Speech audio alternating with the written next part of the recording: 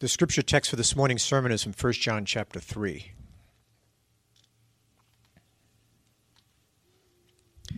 1 John chapter 3, verses 19 through 24. By this we shall know that we are of the truth and reassure our heart before him. For whenever our heart condemns us, God is greater than our heart, and he knows everything. Beloved, if our heart does not condemn us, we have confidence before God. And whatever we ask, we receive from him, because we keep his commandments and do what pleases him.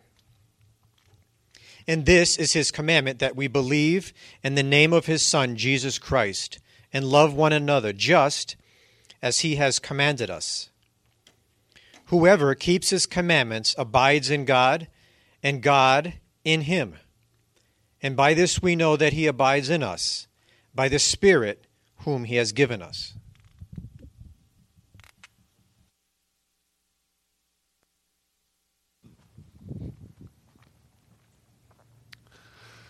Let's pray together for our time in the Word. Our Father, you have a powerful and pastoral word to speak to us today, and I pray that you would minister that word to us today by the power of your Holy Spirit. Oh, Father, we could be emotionally set free from that feeling of condemnation today if we would only open up our mouths and receive. The truth is that everybody who has believed in Jesus Christ has already been freed from condemnation, but sometimes we struggle with the feeling. So please come near to us today, Father. Please help us. Please set us free. And as you set us free, I pray that you would cause us to bear much fruit this very day for the glory of your name and for the joy of our souls and for the good of others. In Jesus' name, amen. 1 John 3, 29 or 19 through 24 is a perplexing and an important passage. It's perplexing because when you're reading chapter 3 at full speed, it's a little bit difficult to understand why John says what he says at this moment and how it relates to the rest of the chapter. In fact, over the centuries, Bible commentators going all the way back at least to Augustine that I'm aware of have suggested that at this point, John, as an old man who had a lot on his mind to say, got a little bit lost with his train of thought, went on a bit of a rabbit trail, and then came back at the beginning of chapter 4 to talk more directly about false teachers and how the church ought to interrelate to them. And while I have some sympathy for that point of view, because I too struggled to make sense of what John was saying, at the end of the day, I think that it's better to conclude that John, at the end of chapter 3, is actually seeking to speak a pastoral word into the lives of people he loved, a word that they very much needed to hear. John had just laid out some very glorious things in chapter 3, and now he's trying to help us deal at the end of chapter 3 with the reality of life in Christ. And here's the reality of life in Christ. We are going to struggle. We're going to struggle with living by faith in God. We're going to struggle with one another. This will not be easy. And sometimes when we struggle, we begin to doubt. Not just doubt the gospel, but doubt our relationship to God in Christ. And I think that John, the pastor, wanted to speak a pastoral word to his people and to us this morning. And I pray with all my heart that we'll receive it. To help you understand how I'm seeing the end of chapter 3, I want to back up to the beginning and just take about 5 minutes to summarize what we've learned over the last 3 or 4 weeks. I apologize for basically repeating the things that I've already said over the last few weeks, but I trust that by the time I walk us through the chapter, you'll understand why I decided to do this. At the beginning of chapter 3, John lays out a vision of the hope that we have in Christ. And by we, I mean people who belong to Christ and who have put their faith in him. If you have put your faith in Jesus Christ, if you're trusting in him for the forgiveness of your sins and the fullness of your salvation, if you're looking to him to secure your future, not only here on this earth, but in eternity, if that's you, then John lays out a hope for you at the beginning of chapter 3, namely that one day you and I together are going to see our Savior face to face. Right now, we have to live by faith. Right now, we read the words of God, and by the Spirit of God, we believe them and do our best by His power to apply them. And we are coming to know Jesus Christ in truth. The Jesus we know is the real Jesus, and when we see Him, we will not be seeing a stranger, but one day we're going to see Him face to face. And John tells us that when we see Him, the power of His glory is actually going to transform us from the inside out radically and eternally. Not only will we see Him, not only will we be with Him, but we're going to become like Him. This is the hope that we have. And John says in verse 3 that anybody who has this hope in Jesus Christ living inside of him or her will spend their lives getting ready for that day. The way he puts it is that we'll purify ourselves just as Jesus is pure. But the word he uses for purity there is the same word used for people who are getting themselves ready to go into the temple of God. If you have the hope of Jesus Christ living in you, you're going to spend your life getting ready for the day when you're going to see Him. This is going to be the dominant dream over your life. Some of us have goals for our lives on this earth, and some of us are really making progress toward those goals. But if your goals for your life on this earth do not take into account the great destiny God has laid out before you, you got the wrong goals. You need to let your goals on this earth be shaped by God's vision for your life, which is a much greater vision than anyone that we have for our earthly lives. Just to give you a very quick example, when it comes to the American dream, I can tell you honestly that I have absolutely no desire to fulfill that dream in the life of my family. And it's not because I think it's an evil dream. It's because I think that it's far too small a dream for the child of God. What do I care about owning a house and having stocks and bonds and properties and an inheritance to give to my daughter when I've already inherited everything in the Lord Jesus Christ? When I'm a son of God through Jesus Christ, I'm a citizen of His kingdom, and one day I'm going to see Him, one day I'm going to become like Him, and one day, along with everybody else who believes in Him, I'm going to reign with Him forever and ever and ever. That's the dream I'm living for. And if along the way I happen to own a few things and enjoy a few things in this great land of ours, then so be it. But to be honest with you, I could take it or leave it, because there's a greater dream that dominates our lives. And beloved, when we're free in Christ, we are truly free. You could be imprisoned for your faith for the rest of your life, and you would still be free. Because the things God has given us in Christ cannot be taken away. John wants us to be gripped by this vision. He wants us to live in light of this vision. And so he goes on in verses 4 to 10 to teach us a little bit about sin and to do everything he can to woo us away from sin, because that's the path to freedom. And you'll probably remember that in verse 4, he defines sin as lawlessness. As I taught you a few weeks ago, the word lawlessness does not mean the absence of law. It means the disregard of the law. It means that we have the law of God, but we pay no attention to it. It means that we have heard the words of God and we don't value them. We set them aside. We disregard them. And when we disregard what God has said, we disregard God Himself. And when we disregard God Himself and disregard His Word, we have no other choice but to put ourselves in His place and to put our wisdom in the place of His wisdom.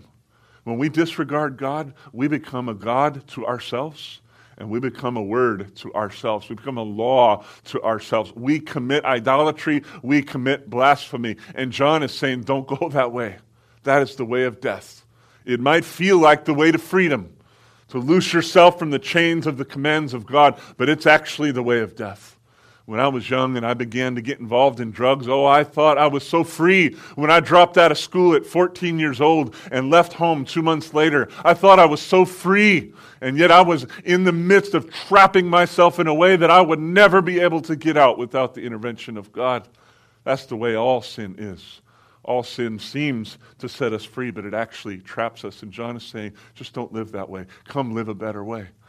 especially the household of God, those of us who have come to know God through the Lord Jesus Christ, learn to live with utter regard for God, with utter regard for His Word. Learn to value the things that He has said and to live by His will, by His wisdom. Learn the joy of following your Creator and not just believing Him and trusting in Him and hoping that He will give you the rewards of those who believe. Live like that. With that, John goes on to teach us in verses 11 through 18 to love one another, because one of the primary ways we express our regard for God is by regarding those whom He regards. It's by loving those whom He has loved with an everlasting love. It's by loving one another. In fact, as I said a few weeks ago, when John says, love one another as you have heard from the beginning, he's just expressing what Jesus already expressed, because the command to love God and the command to love one another are inseparably tied to each other.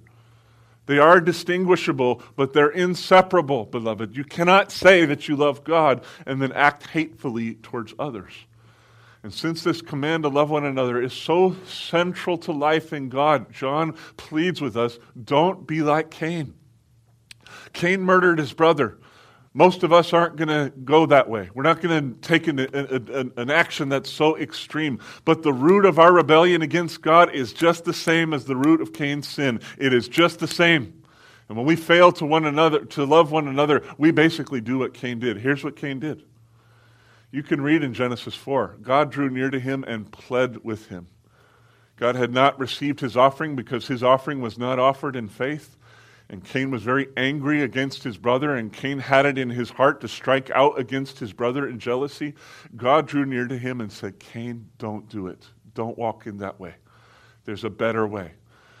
Walk in the way that I will show you. And behold, Cain, sin is crouching at your door, and you must master it, because if you don't master it, it's going to master you. God, along with that wisdom, gave Cain everything he needed to obey. And you know what Cain did? God said, thanks. Cain said to God, thanks, but no thanks. I've heard what you had to say. I don't care what you have to say. I'm going to disregard your wisdom. I'm going to disregard your will. I'm going to disregard the things that you want me to do with my life, and I'm going to be my own God. I'm going to be my own law. I'm going to do what I want to do. And with that, Cain took the life of his brother. John isn't so much telling us not to murder, although that'd be a pretty good idea. Let's not murder. John is saying, don't be like Cain. Don't disregard God. Don't disregard his wisdom. Don't walk in your own ways. Don't become your own God, because whether you murder or not, your actions of rebellion have the aroma of murder about them. Just don't go in that way. Instead, John says, come and learn what it means to be like Jesus Christ. By the power of God pouring through Jesus to everybody who believes, come and don't just receive from him, but be like him. He laid down his life for us, so learn the joy of laying down your lives for one another. Just as Jesus Christ loved us by putting his Father first, love one another by putting your Father first. Seek your Father. Read his word. Value what he has to say. Take it to heart. Pray for the power to apply it. Be a people who long to know the will and ways of God, that you might actually walk in that way. And when you begin to walk in that way, don't think only of yourself, but look also to the interests of others, as the Apostle Paul said. Express your love for God. Express your appreciation to God by loving each other, by laying down your lives for one another. I hope you can hear that the call here is not just to do more or try harder, but the call here is to come and, by the grace of God, be like your Savior. You see, this is part of preparing for the great day when we meet Jesus face to face. Whoever has this hope in him purifies himself as he is pure. Whoever has this hope in him starts the process now of becoming like Jesus, because that's going to be the point then. When we see him face to face, we're going to be radically transformed into his image. So why not enter into that joy right now? Why not learn what it means to walk away from sin and put our faith in God and then love one another? This is what John is up to in 1 John chapter 3. This is the lifestyle that he's trying to plead for. This brings us to verse 19. 19 and 20 together. Let's read them again. John writes, by this We shall know that we are of the truth and reassure our heart before him. For whenever our heart condemns us, God is greater than our heart, and he knows everything. As I mentioned earlier, when we're reading at full speed, and perhaps even when we're reading that together now, it is a little bit difficult to understand why John said what he said at this precise moment in the way that he said it. I'll be honest with you, when I sat down to really begin the process of putting a message together for today, I kind of scratched my head and said, Lord, what am I going to do with this text? How am I going to turn this into a sermon? And I have learned very well over the years that when that kind of thought strikes my mind, to just put that thought aside and just to begin meditating on the words of God and let the Father minister to me that I might pass on to you what he taught me. And boy, did he ever minister to me this week. I think the key to understanding what John is up to at least begins with noticing the tense of the verb in verse 19. Look what it says. It says, by this we shall know. By this we will know. John is looking into the future, and he's anticipating something, and he's trying to get the people of God ready to face that something. And what is that something? That something is the ongoing struggle in our lives that every believer has with faith in God and love towards one another. There may be a very small percentage of people who have believed over centuries of time who are blessedly free from the struggle of faith, blessedly free from the struggle of love, but I even doubt that there's even a small percentage of people who have not had this struggle. Most of the better biographies that I've read of the greatest heroes of the faith throughout time have shown that every so-called hero of our faith has struggled profoundly with their faith in God and their love toward other people, at least at some point of their life. The struggle with faith, the struggle with love is normal, beloved. It's normal. It is part of what it means to be a Christian person. And John wants us to be ready to face that struggle. The experience, the something that John has in mind is the regular and sometimes daily feeling in our hearts of condemnation in the presence of God because of the way that we have acted in the world, right? John has said that if you know God, you're going to live in a certain way. So what do you do when you go out? You hear a message like that, you believe it, you want to live it. You leave out of church and you seem to live just the opposite way. You struggle with faith. You struggle with loving others. What are you to do with that? Often we begin to feel a sense of condemnation. And pastorally, John is trying to address that sense of condemnation here at the end of chapter 3. In chapter 1, John labored to help us take our sin seriously. That's one side of the problem. Sometimes we make too little of sin. We make light of it. We're like, whatever, God will forgive me. I can do what I want to do, and he'll forgive me. He'll be gracious toward me. We make light of sin. I know I do. And John wants to plead with us and say, don't do that, beloved. Do not do that. If you read chapter 1, especially the end of it carefully, you'll understand he is laboring hard to get us to take seriously the massive weight and the murderous aroma that sin has in the sight of God. John says at the beginning of chapter 2, I write these things so that you will not sin. He wants us not only to understand the weight of sin, but he wants us through the power of God in Christ to walk away from it. And this is why he tells us there in chapter 2 that, listen, but even when we do sin, we have an advocate with God the Father, the Lord Jesus Christ. Your sin is already covered. So don't let your sin become a burdenous weight to you that causes you to stop fighting against it. Every time you sin, just confess that sin, and you're going to open up the floodgates of grace. And as you open up the floodgates of grace, God will free you from a sense of condemnation. God will free you from your unrighteousness. He will cleanse you.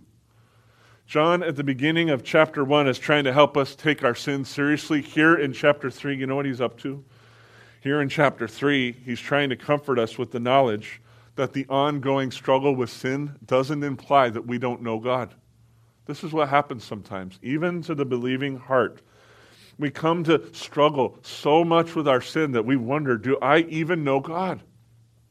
Sometimes I have struggled I'm not sure that I've ever really gotten to the place where I really question, do I know God? But sometimes I've looked back at my 30-plus years of walking with Jesus now. It's been, I guess this year has been 33 years. And I look back and say, how in the world could I have made so little progress with this problem, that problem, this problem? Really? 33 years? And I'm still struggling with nursery school stuff, spiritually speaking? How could this be? And sometimes I feel condemned by that. Sometimes I feel convicted because I haven't made enough of what God has given to me over the years. And I think John is trying to highlight the moment where that sense of condemnation and conviction can become so overwhelming that it becomes paralyzing. And so he says to us, here's how we know that we are of the truth. When we begin to struggle with our sin, when we begin to feel a sense of condemnation, at that point, God comes along in some way, shape, or form. Sometimes he does it through the Word. Sometimes he does it through a sermon like this. Sometimes he does it through conversations with friends. Sometimes in my life, I remember once hearing Chip Ingram preach a message over the radio. Now it's all about podcasts, but back in that day, I don't remember the particular day, but it's been years ago, and I just heard Chip Ingram preach this great message that was so freeing to me from something that I was struggling from. But sometimes when we're under the weight of condemnation, God will come alongside of us and he will remind us about what he has done for us through the Lord Jesus Christ. He will remind us of the power of forgiveness. He will remind us of the finality of what Jesus did on the cross. He will remind us that Jesus is not a minor conqueror of sin, but that he destroyed it. Jesus killed death through his death on the cross. And sometimes we know this in our minds, but we need to remember this in our hearts. And when we struggle with condemnation, the child of God will often receive a visit from God in one way, shape, or form to remind us, my son, my daughter, your sin is not good, but the atonement that I have provided for you is greater than your sin, so be free. Be free. I actually think that the sense of condemnation we sometimes feel because of sin is a good thing in measure, because it's a sign that we care. It's a sign that there is a sensitivity in our hearts to God. Our hearts are alive before God. Kim and I were talking about this week that verse in Jeremiah. I don't remember exactly where the verse is, but there's a phrase repeated a few times that this people has forgotten how to blush. They've become so used to sin, they have no sense of shame anymore. There is a sense in which shame is a good thing, and a sense of condemnation is a good thing. It is right when a child sins against his or her parents and feels like, ooh, I shouldn't have done that. That's actually a good thing. The bigger problem parents have is when they go to confront their child about something that happened, and the kid's like, what's the big deal? Who cares? Why can't I do this every Tuesday, and why not throw in Thursdays and Saturdays as well? Why not? What's the big deal? That's a problem. That's a huge heart problem. So when you have a sense of condemnation over your sin, it's not all bad. It's not necessarily bad. But I'll tell you what is bad and what's definitely not good. And that is when we continually live under a sense that we are condemned by God to the place where we feel paralyzed, to the place where we feel like we just can't keep progressing, to the place where we feel like, why should I even keep trying? Why even keep trying? All I'm going to do is fail and fail and fail and fail. And so we just want to give up. That is not good. And the reason it's not good is not because it's psychologically harmful. It's because it's a great misunderstanding of the gospel. You see, in Christ, God has set us free from condemnation. That's a fact. We need our emotions to catch up with the fact, you see. There's a sense in which the Spirit brings conviction and says, son, daughter, don't go that way. Go this way. But when that sense of conviction turns into an overwhelming sense of condemnation, we can either know that the devil is out to play and seeking to destroy our faith in God, or somehow our flesh has taken over and become more powerful than the gospel. Let me read for you from Romans chapter 8 what God has said about the place of condemnation in the lives of those who believe in the Lord Jesus Christ. Here's what God has said. There is therefore now what? Say it out loud. No condemnation. Say it again, louder. No condemnation. There is therefore now no condemnation For those who are in Christ Jesus, let your heart hear it. Let your heart receive it. No condemnation for those who are in Christ Jesus. For the law of the Spirit of life has set you free in Christ Jesus from the law of sin and death. For God has done what the law, weakened by our flesh, could not do. By sending his own Son in the likeness of sinful flesh and for sin, he condemned sin, not us. He condemned sin in the flesh, in order that the righteous requirement of the law might be fulfilled in us, who walk not according to the flesh, but according to the Spirit. And then at the end of chapter 8, Paul just can't help himself. He comes back and rejoices in this. What then shall we say to these things? If God is for us, who can be against us? He who did not spare his own Son, but gave him up for us all, how will he not also with him graciously give us all things? Who can bring a charge against God's elect, against God's children? Who is to condemn? Paul asks. Christ Jesus is the one who died. More than that, who was raised, who is at the right hand of God, who is indeed interceding for us. Who shall separate us from the love of God in Christ Jesus? Who can ultimately condemn us? Beloved, God is greater than all. And therefore, John says, when our hearts condemn us, notice what he says there. God is greater than our hearts too. He's greater than our hearts. If no one in heaven or on earth has the right to condemn us, then guess what? Not even our own hearts have the right to condemn us. If we have put our faith in Jesus Christ, we have no right to pronounce a counter verdict upon ourselves. We don't. God has said you are free from condemnation. Period and end of story. No change of mind will be coming either in this age or in the one to come. We are free in Christ, beloved. We are free. John's pastoral intent at the end of chapter 3 is to help us feel the power of the freedom that we have. There are other passages where he's working on our minds, where he's trying to help us believe the right things in the right ways. We need to believe. Let your life be transformed by the renewing of your minds. We need that. But right now, John is doing heart surgery. That's what he's up to. And he's saying, listen, no matter what you believe, I get that you struggle with this in your hearts. In your hearts, receive this truth. God has set you free from condemnation. So be free. Be free.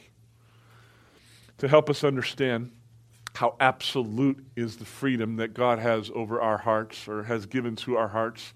Notice what John adds at the end of verse 20. He said, and hey, just by the way, God knows everything. God knows everything. God has freed you from condemnation, and don't miss this, he knows everything there is to know about you. He knows the sins that you have confessed.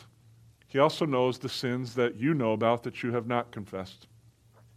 In addition to that, God knows about a whole bunch of sins that none of us have ever confessed because we don't even realize we've sinned.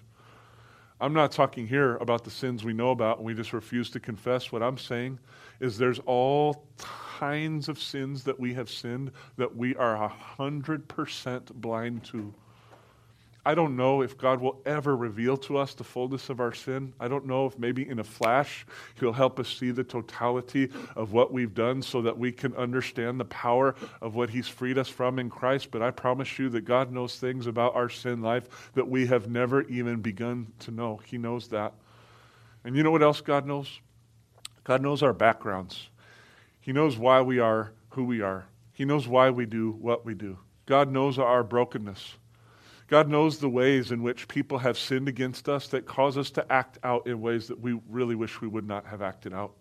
There are times when I'm doing stuff, and right in the middle of the way I'm acting, I'm like, you dummy, why don't you just stop? And there's something in me that feels like I can't stop. And I don't want to go into some deep psychology inside my mind, but I could easily trace it back to things that happened to me in my childhood. Brokenness that was there, that's still manifesting it here in my 52-year-old adult life. God sees all that stuff and he has compassion for it. God knows us like nobody else knows us. And you know what God knows above all this? Way above all this? God knows the power of what he has accomplished for us in Jesus Christ. God knows, like nobody else knows, the fullness of the atonement and all that it means for those who will believe. He knows that. God knows that he sent his only begotten Son into the world to live a perfectly righteous life, to die a horrible death on the cross for our sins, to be buried in the earth he created, and then to be raised from the dead on the third day for our justification, so that whoever believes in him will not perish under the weight of God's wrath towards sin, but will be freed from condemnation, not only in this age, but also in the one to come. God knows what he accomplished. And God knows that for everyone who puts their faith in Christ, that is an irreversible accomplishment. God knows that. And God wants to come close to our hearts and say, son, daughter, you're right to have a sense of conviction about your sin. That's actually a good sign. I'm glad to see that your heart is tender before me and that you feel it when you sin. You feel something about that. You care about that. That's a good thing. But here's what's not good, the sense of condemnation that you have. You are my child. You are my child. So be free, my child.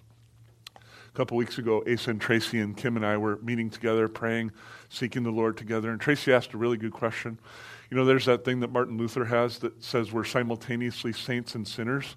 And Tracy just asked, well, what really are we? What's the fundamental identity of a Christian person? And my answer to that is that we are fundamentally saints. We are not, as far as our identity, we are not sinners in our identity.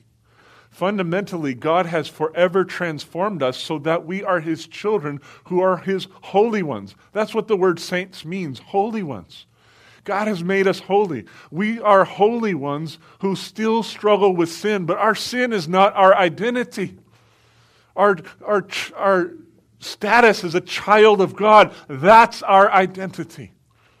And I think what John is trying to do here at the end of this chapter is to help us feel the power of that. And he's trying to persuade us that this is what God is up to in our lives. He didn't just remove the reality of condemnation. He wants to remove now the emotional paralysis of condemnation. That's what he wants. It's not at all that God makes light of our sin in light of the atonement. That would be impossible for God to make light of sin. But I'll tell you what it is. It's that God makes much of the atonement, and therefore he puts our sin in its place. That's what it's about.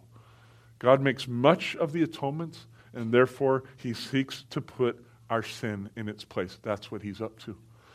Those who have inside of them the hope of seeing Jesus face to face will spend their lives getting ready for that day. But as we spend our lives getting ready for that day, we're going to fail over and over and over again. We're going to fail on a daily basis.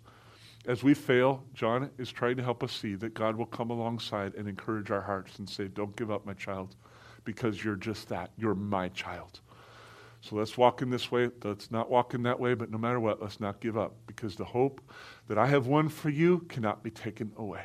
Oh, child of God, receive this word from your heavenly Father.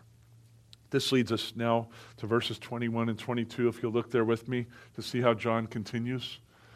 He says to precious people of God, beloved, if our heart does not condemn us, then we have confidence before God.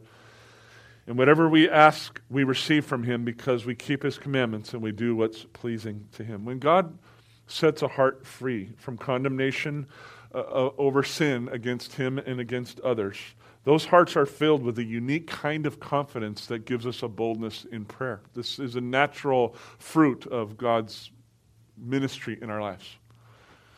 One of my Bible dictionaries defines the Greek word here for confidence like this. I really love this definition a lot.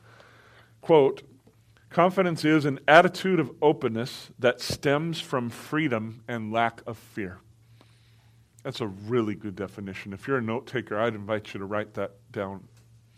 Confidence is an attitude of openness that stems from, that is the fruit of freedom and lack of fear. That is a very helpful definition, because the kind of confidence that the children of God possess in the presence of their Father is not self-confidence. It is not self-assurance. It is not self-reliance. It is not rooted in the self. It does not boast in the self. It does not focus in on the self. The kind of confidence that the children of God have in the presence of God is God confidence. It is God reliance. It is God assurance. It is rooted in God, and it boasts in God. The kind of confidence we have is essentially faith in action, beloved. The kind of confidence we have is a kind of way of the Christian heart saying to God, I thank you for what you've done for me. I'm grateful for what you've done for me. I respect you for what you have done for me. The kind of confidence that the Christian heart has is a kind of worship that says to the Father, oh, Father, even as I look to you for forgiveness and found all that I needed both now and forevermore, so I will look to you for grace to live this life, and I know that I will find whatever I need from your hand. Oh, Father, even as you have given me power to be free from the condemnation of sin, I know that you will give me power to live a life of obedience and the joy that that way of life provides. I am confident, Father, that you will fulfill all your promises to me in Christ Jesus. You see, the confidence we have when we're set free by God is a confidence in God, not in ourselves. So it doesn't lead us to be arrogant toward other people. It doesn't lead us to be arrogant toward unbelievers and toward one another. It leads us to be humble and confident in God. It leads us to help put our arms around our brothers and sisters when they're struggling and say, just come with me. Let's go to God. You're going to find all the grace that you need for your moment of need. You're going to find everything that you need there. This is the kind of confidence that John sees as the fruit of a heart set free. Now, as for how that confidence relates to prayer, I think you can already hear it in the way that I've answered. The heart that has been set free by God will continue to look to God for freedom. The heart that has been set free by God will continue to call upon His name and say, Father, even as you have freed me from condemnation, now empower me for obedience. I want to learn not just to depend on Jesus, but I want to learn to be like Him. I want to learn to live the life He lived. I want to learn to listen to your words and care more about them than any other thing in this world. I want to learn to listen to your words and value your wisdom so much that I want to apply it in the world. And when you tell me to walk left, I want to walk left. When you tell me to walk right, I want to walk right. When you tell me, whoa, danger, turn around, I want to stop and turn around. I want to live the kind of life that values you and walks in your ways. Oh, Father, please help me. That's how a confident heart prays. It depends on God. It cries out to God. It's free, not just inside, but it's free in the presence of God. It's actually one sign that your heart has truly been freed in God is all of a sudden your head wants to go that way. There's like this magnet, this gravity that causes us to want to seek out and enjoy more of the God who has been so incredibly gracious to us. Prayer is the cry of a heart set free. That's what prayer really is. It's the heart of a child calling upon the grace of his or her Father through the Lord Jesus Christ. So when John says in verse 22 that whatever we ask we receive from God, he is definitely not saying that God becomes some kind of heavenly Santa Claus for believers so that anything we want we just automatically get. That's not true. Not even a mediocre earthly father would give his children every single thing they ask for. That would be abusive. That would be hurtful. And God is a lot better than mediocre fathers. He's a lot better than the best fathers on this earth. God would never give us every single thing we ask for because we don't always have the wisdom to ask for the right things. But when we pray according to the will and wisdom of God, He has already answered yes in Christ. You see? He is saying here, not that He's just going to give us anything we want. He's saying here that when we call upon the name of God and ask Him for power to do the things He's already called us to do, God has already said yes. God has already said yes. You see, as Peter said in 2 Peter 1:2, that God has given us every single thing that we need for life and godliness. It's already a done deal. It's done. It's done. It's finished. When the heart of the child of God calls upon the Father and says, Father, please give to me what you've already granted to me, a desire to love you, a desire to follow you, the ability to understand you, the ability to apply your words in my life, God has already said yes to those prayers, beloved. He might not grant what we want in the time we want or in the way we want, but he has already said yes to those prayers. John is saying that when the child of God is freed by God and calls upon the name of God, that you're talking to a Father who is disposed to be gracious to you. You are talking to a Father who wants to lavish kindness upon you. If you are a child and you had a decent father, wasn't there great joy in your life when you would go to ask your dad for something that you knew he already wanted to give to you? I remember the stress of sometimes asking my parents for things I was pretty sure they didn't want to give me. Like, I'm not kidding now. I'm just remembering now a time I asked for a set of drums. Mothers in particular are like, yeah, I'm not so sure about that. Maybe if we get the soundproof room someday, I'll get you a set of drums. I never got the set of drums. But there were other times I asked for things that I knew my parents were disposed to give to me, and there was a joy even in asking, because I knew that the yes was already there. This is the kind of confidence, the kind of freedom, it's the kind of joy John's talking about. When your heart has been set free from God, by God, then you want to come to him and say, oh, Father, please give me all that I need to walk in your will and to walk in your ways, because you know that he's already disposed to say yes. Now, when John continues and says, whatever we ask, we receive from him because we keep his commandments and do what pleases him, he's not saying that our obedience earns us favor with God. He's not saying that since you did all these good works, now God is going to answer your prayers. He's not saying that our blessing is dependent on who we are and what we have done. He's not saying that at all. He's actually saying quite the opposite. He's saying that the child of God, once freed by God, will have a heart to pray according to the will and ways of God. He's saying that the child of God, the fundamental cry of our heart is, Father, empower us to live the life that you have called us to live. Give us power for that. And because our aim is obedience, because our aim is glad submission to the wisdom of God, of course, God is very much disposed to answer our prayers. So how should we prepare for that day when we're going to see Jesus face to face? And how are we going to deal with the ongoing reality of our struggles with faith in God and love toward one another? They're going to continue. Well, I think John would say, look to God in all circumstances and seek God. When things are going well, seek God. Give thanks to him. Pray for more grace. When you're struggling with faith in God, bring your struggle to God and pray for grace. But let your eyes go upward. When we sin, we tend to turn inward. John is saying, resist that impulse. Lift your eyes upward. Take your struggles to God. When we struggle with loving one another, when we actually know that we have sinned against others, bring that to God. Bring it into his presence. Ask him for grace. Ask him for favor. He is so disposed to say yes. And when your heart is set free from condemnation, when your heart is ready not only to confess to him, but get right with others, and when you walk in that way, then call on God for fresh grace for the next day. That's how we prepare to see Jesus face to face. We walk with God by the very grace that's going to lead us to that very day. This leads us to the final words of the chapter. So if you'll look there with me at verses 23 and 24. John writes, and this is his commandment, that we believe in the name of his Son, Jesus Christ, and love one another, just as he commanded us. Whoever keeps his commandments abides in God, and God in him. And by this we know that he abides in us, by the Spirit whom he has given us.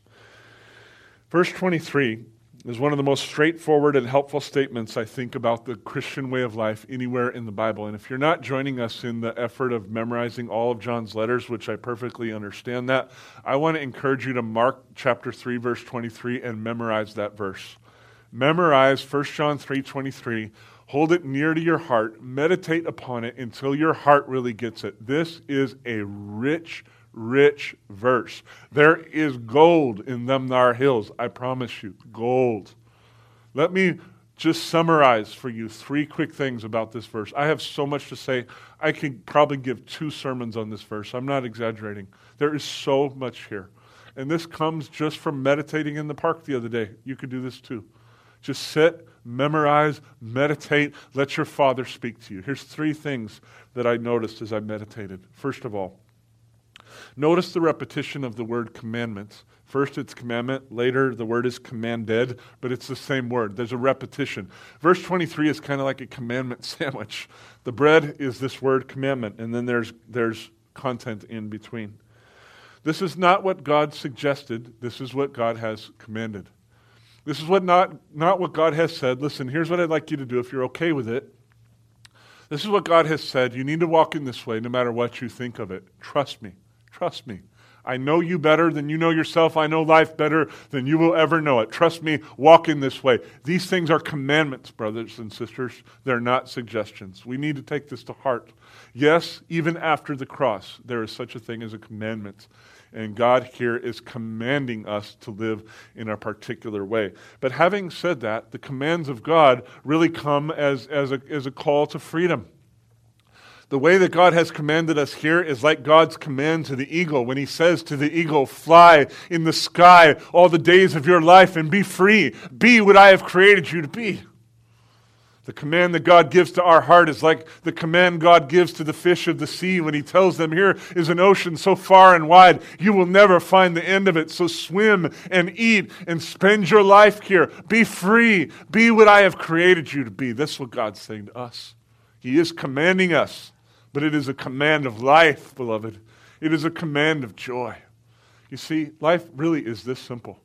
God commanded us to put our faith in Jesus and to love one another. He created us, rather, for this. We were created to live by faith in Christ and love one another.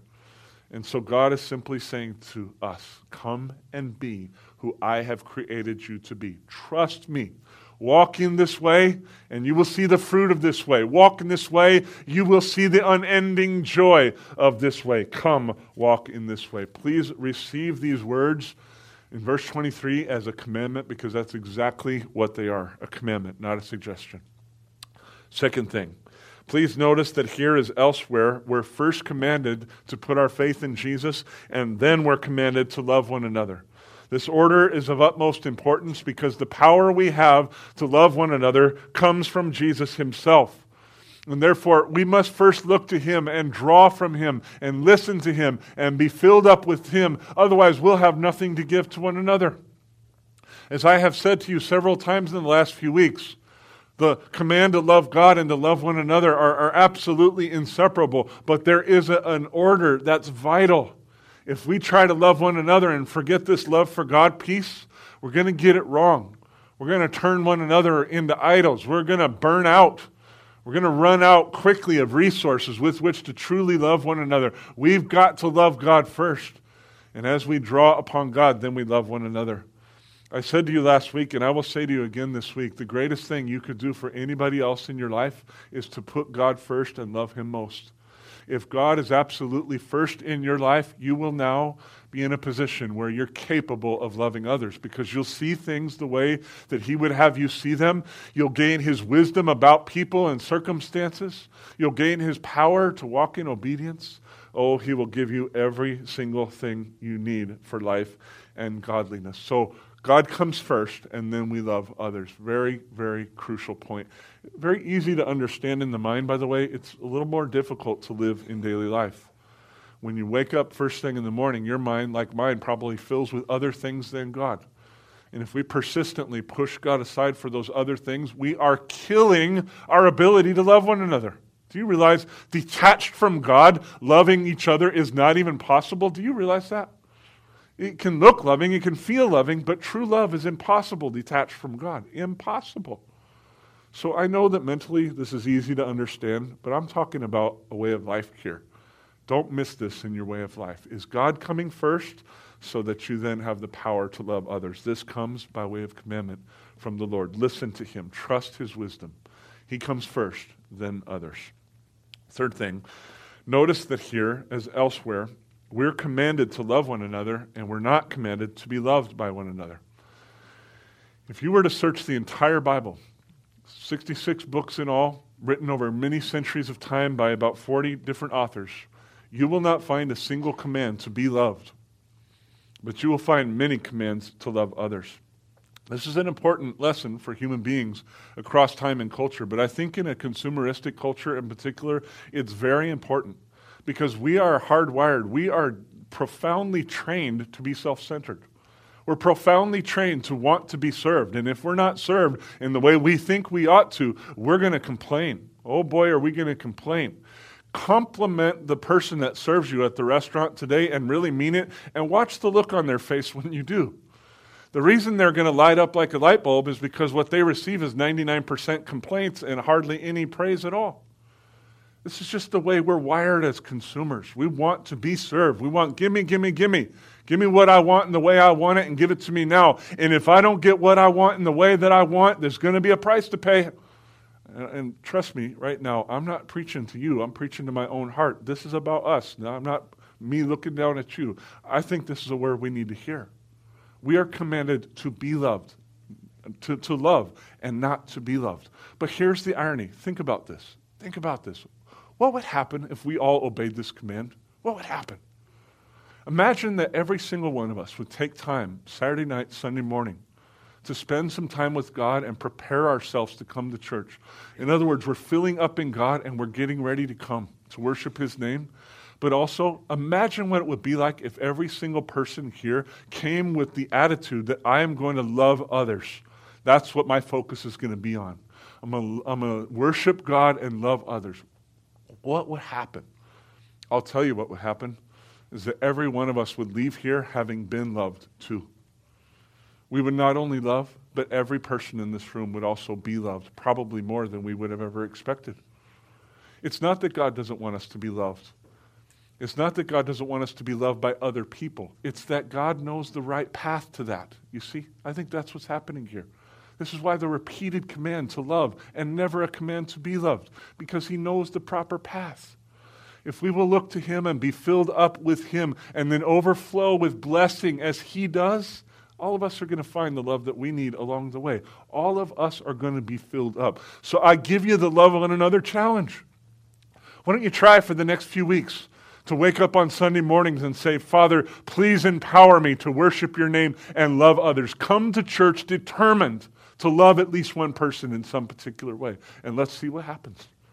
I promise you, if you would all take me up on that, and if I would remember what I'm saying right now, and if I would take me up on this, we're all going to discover the grace and wisdom of our God, that in learning to love, we will all also be loved. Oh, beloved, the wisdom of God through our Lord Jesus Christ. Oh, the wisdom of God. May we hear it and hear it well.